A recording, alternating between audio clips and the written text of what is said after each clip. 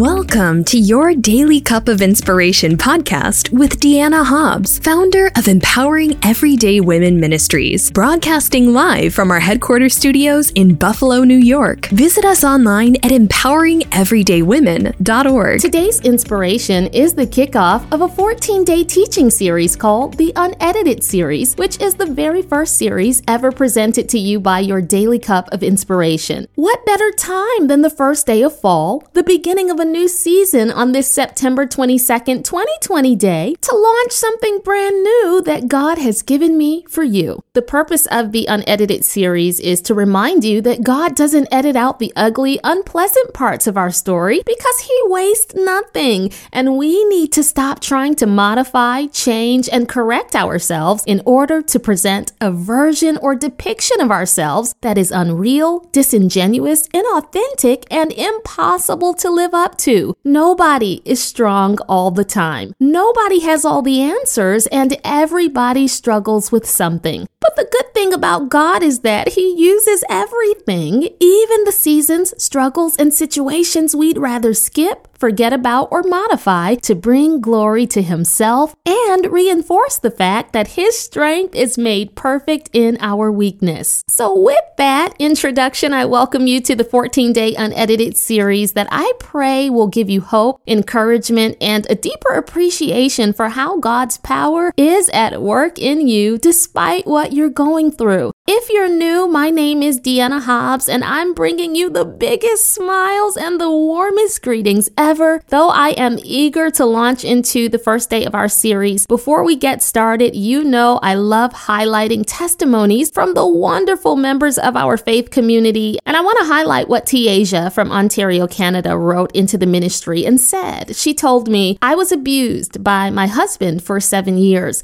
He was a preacher, and I thought I knew he was the right one. After our marriage ended, I suffered from severe PTSD, and I lost my faith. And last year, I discovered your ministry through a friend, and God is using you to help me find my way back to faith. Even though I still struggle with emotional issues, depression, and anxiety, every time I hear your words, I know I can make it. So thanks for providing a way for me to hear the gospel. It brings me hope and life." Praise the name of our great God. Tiaja, I am honored to share the word of God with you. I'm praying for you, but I'm also rejoicing with you over how God is strengthening you and growing your faith through this ministry. Can we get a quick Holy Ghost-filled praise break for Tiaja?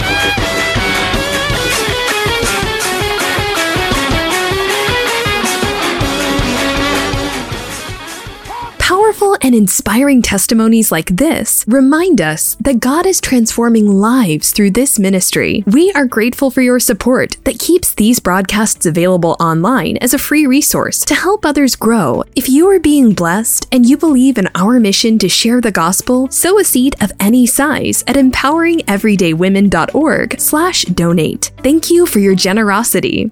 It is time to begin day 1 of our 14-day Unedited series with a prayer. God, thank you for sending this precious person to press play. I know you have a word for them. Please use this series to minister to the deep places in them and assure them that your purpose will prevail despite their deficiencies because you are an all-sufficient Savior. In Jesus' name, amen. All right, so Daily Cup family, when I was in my 20s, I was invited to be a part of this Christian writing project. I was nervous about it because it was my first time ever doing anything like that, and I didn't really feel quite equipped to write professionally, but I said yes to the opportunity. Thank God I was paired up with an experienced editor, a really sweet older woman who walked me through the process, and anytime I needed her, I could bounce my thoughts and ideas off of her. She guided me and taught me a lot about effective writing. So one day after she was finished reading over one of my submissions for the project, she made a few suggestions, and one of them was for me to edit out some of the things I had written and find another way, a less transparent way, she said, of saying what I wanted to say to the audience. So she explained that I had revealed a little too much in that context, and there were better ways to get my message across without being so literal, so candid and open. After I revisited what I'd written after talking to her, I could fancier point, she actually was right. So I applied her tips and suggestions and resubmitted a modified version that edited out a lot of what I'd said before, and she approved of the changes. So after I successfully completed that project, it was a wonderful experience. Years later, I would mentally revisit that senior editor's ideas and suggestions, and I'd find myself editing and re-editing things I'd written to make sure I wasn't oversharing. And that process and method served me well for a while, at least until I grew older and stepped deeper into the ministry God had called me to and felt Him pulling me away from self-censorship and challenging me to be more open. And that was a difficult shift for me. The inner editor was screaming, "No, Deanna, don't share that. Don't say that. Edit that out." But as uncomfortable as it made me, my desire to be obedient to God outweighed my discomfort with presenting a raw, honest, real depiction of myself, my struggles, my valleys, and my trials. And through the years, I discovered that the more I loosened my grip and stopped trying to be in control of my life's narrative, the more God's able to use me and share His story through me to be a blessing to more people than I could have ever thought possible. Of course, obediently making this leap into transparency did require me to set my pride and inhibitions aside and say, "God, use me, all of me, even the parts of my story that I'd rather edit out." And I am so glad I surrendered to God's will back then and continue to do so today. So when I was in prayer and communicating with God about bringing this series that He inspired me to share, He led me to 2 Timothy 3:16 through 17 in the New King James Version, which says this: "All scripture is given by inspiration of God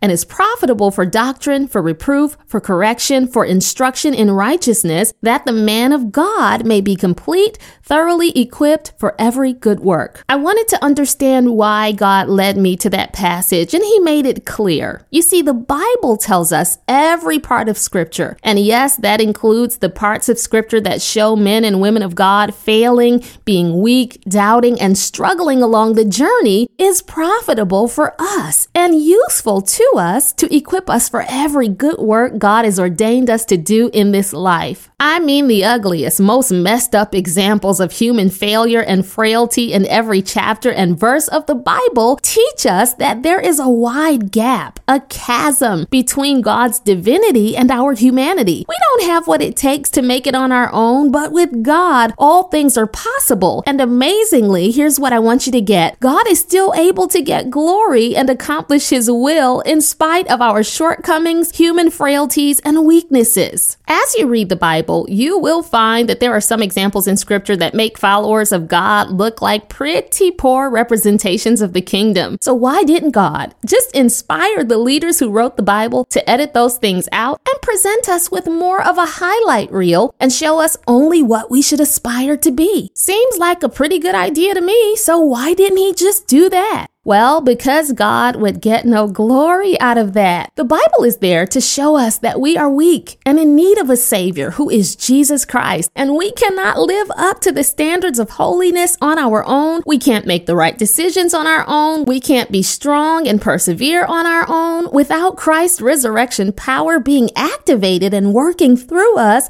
we are most certainly doomed. But here's the thing, despite Scripture's honesty and clear evidence that we all need grace and are weak, it's almost as if somewhere, somehow, some way, there is an unofficial memo or document that is sent out to believers and circulated through the church that says you can't reveal your weakness or disclose insecurities or admit problems. That memo doesn't actually exist, but it seems so because we all rush to put on our best hallelujah, thank you, Jesus face, I'm always in peace and full of joy face, our nothing ever bothers me because I'm too full of the Holy Ghost, Shandarabosata face, right? And we need to stop that. We can't pretend and act like we don't hurt or like we have to tell our testimony in the past tense as if all our troubles magically ended 10 years or more ago. I want to give a little caveat here. You can't tell everything to everybody at all times. Wisdom and discretion do have their place. Everybody can't be trusted with your issues and vulnerable areas, but God knows that there are are some things that we have been through and are presently going through that could help somebody else if we would just open up about our journey and process. But we get caught up in this feeling or this notion or this idea that we can't be honest. And we need to get free from that lie. We need to get delivered from worrying about people and their perceptions of us. We need to get free to be who we really are instead of living in bondage, pretending to be something and someone we are not and that we can never be without God's help. I remember when I recorded a YouTube video early in July titled, "This is Hard,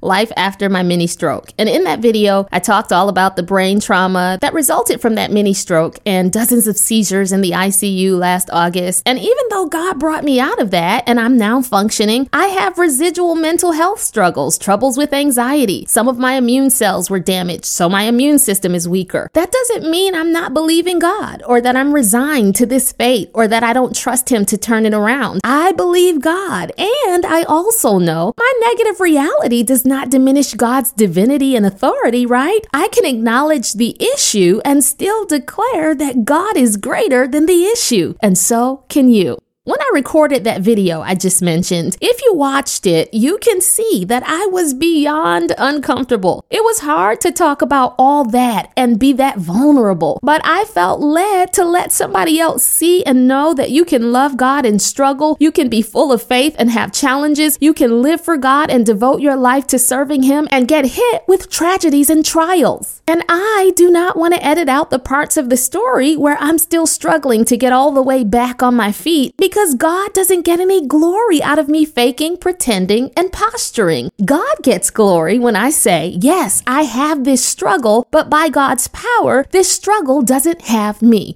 I'm still here. I'm still standing. I'm still being used by Him. I may not be able to do everything I used to do yet, but God can still get glory out of my life. And anything that you see or hear from me that looks impressive or pulled together, it's not because of me. It's because of Him who lives inside of me. Without God's power polishing me, refining me, guiding me, equipping me, I would be an utter mess. So why am I telling you all of this? Because if I edited out my battle with anxiety, forgetfulness, lower mental aptitude, and lower emotional IQ in this season, you wouldn't get to fully appreciate how God's power is still able to overcome all of that and work through me to accomplish His will. That's the amazingness of God. He can take 2 fish and 5 loaves and feed 5,000. He can take a rod in the hand of an insecure man and part the Red Sea. He can take stone jars full of ordinary water and turn that water into fine wine. God does not need the raw materials He uses to be exquisite and impressive. He alone is impressive. God wants the glory, and He can't get it while we're busy trying to be impressive. That's why God wants us to stop editing out the ugly. He's saying, no, I want to use that struggle to show that I am strong and mighty even when you are weak. It is not our greatness, but it is God's grace on our lives that allows us to be blessed and used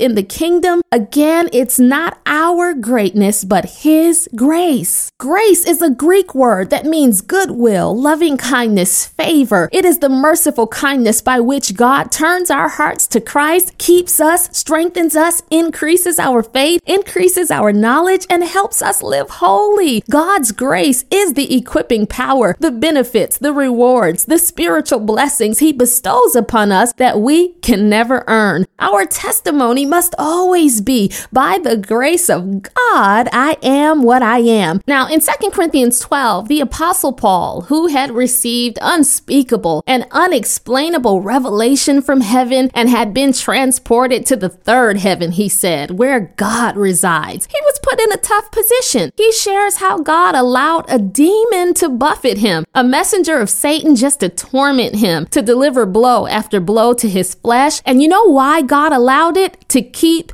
him humble. Paul called this demonic force a thorn in his flesh. And even though Paul pleaded with God on a few different occasions to remove this demonic force, the thorn that tortured him and fought him tooth and nail as he tried to carry out the work of the gospel, God did not remove the thorn. He told Paul, my grace is sufficient for you. Sometimes we want God to remove the thorn and He doesn't, because the thorn will keep us humble. It'll keep us from from boasting in our power. It'll keep us praying and seeking God and trusting Him. And the thorn will allow God to reveal His all-sufficient grace. The same grace that's on my life and yours. 2 Corinthians 9:8 in the New International Version says, "And God is able to bless you abundantly." In the New King James Version, it says, "And God is able to make all grace abound toward you, so that in all things, at all times, having all that you need, you will abound in every good work." That means then that God will pour out His lavish grace upon you so that no matter what limitations, opposition, struggles you have, you will have all you need at all times to do everything He has ordained and planned for you to do. And that's good news. So the next time you feel discouraged by what you lack, and we all feel down and discouraged sometimes, hear the voice of God telling you, despite that, my lavish grace has already equipped you with everything you need. Therefore, you'll make it. You'll overcome. You'll prosper in the things God has called you to.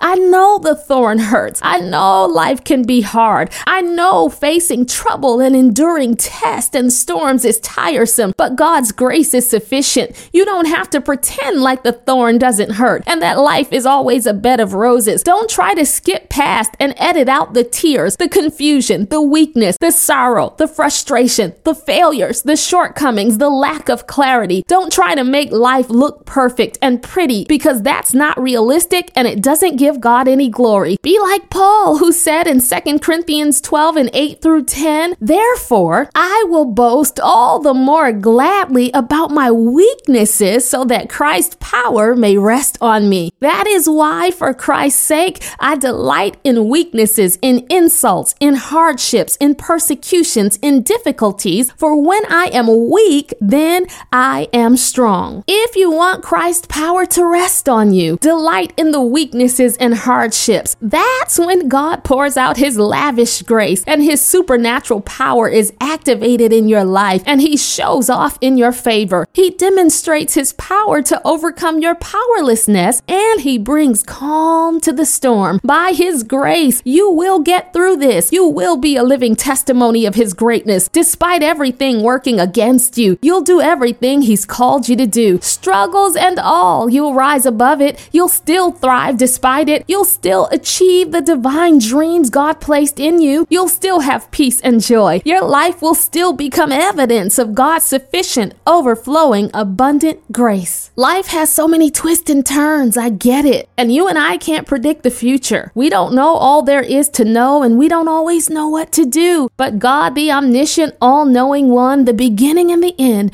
the first and the last, the one who was and is to come, knows the end from the beginning, and He knows that His purpose will prevail. So His word to you is Jeremiah 29:11 in the New International Version, which is what I'm stirring into your cup of inspiration, which says, "For I know the plans I have for you, declares the Lord, plans to prosper you and not to harm you, plans to give you hope and a future." And as you drink down the contents of your cup, know that God's plans cannot be derailed. His power is well able to overcome your problems, and His lavish grace is being poured out upon you right now. He's empowering you and equipping you to do and become every good thing He has preordained. Now let's end day 1 of this 14-day series with a prayer. God, I pray for this my sister, this my brother. Thank you for reminding them that your lavish grace is sufficient, and that despite what they're going through and what they struggle with,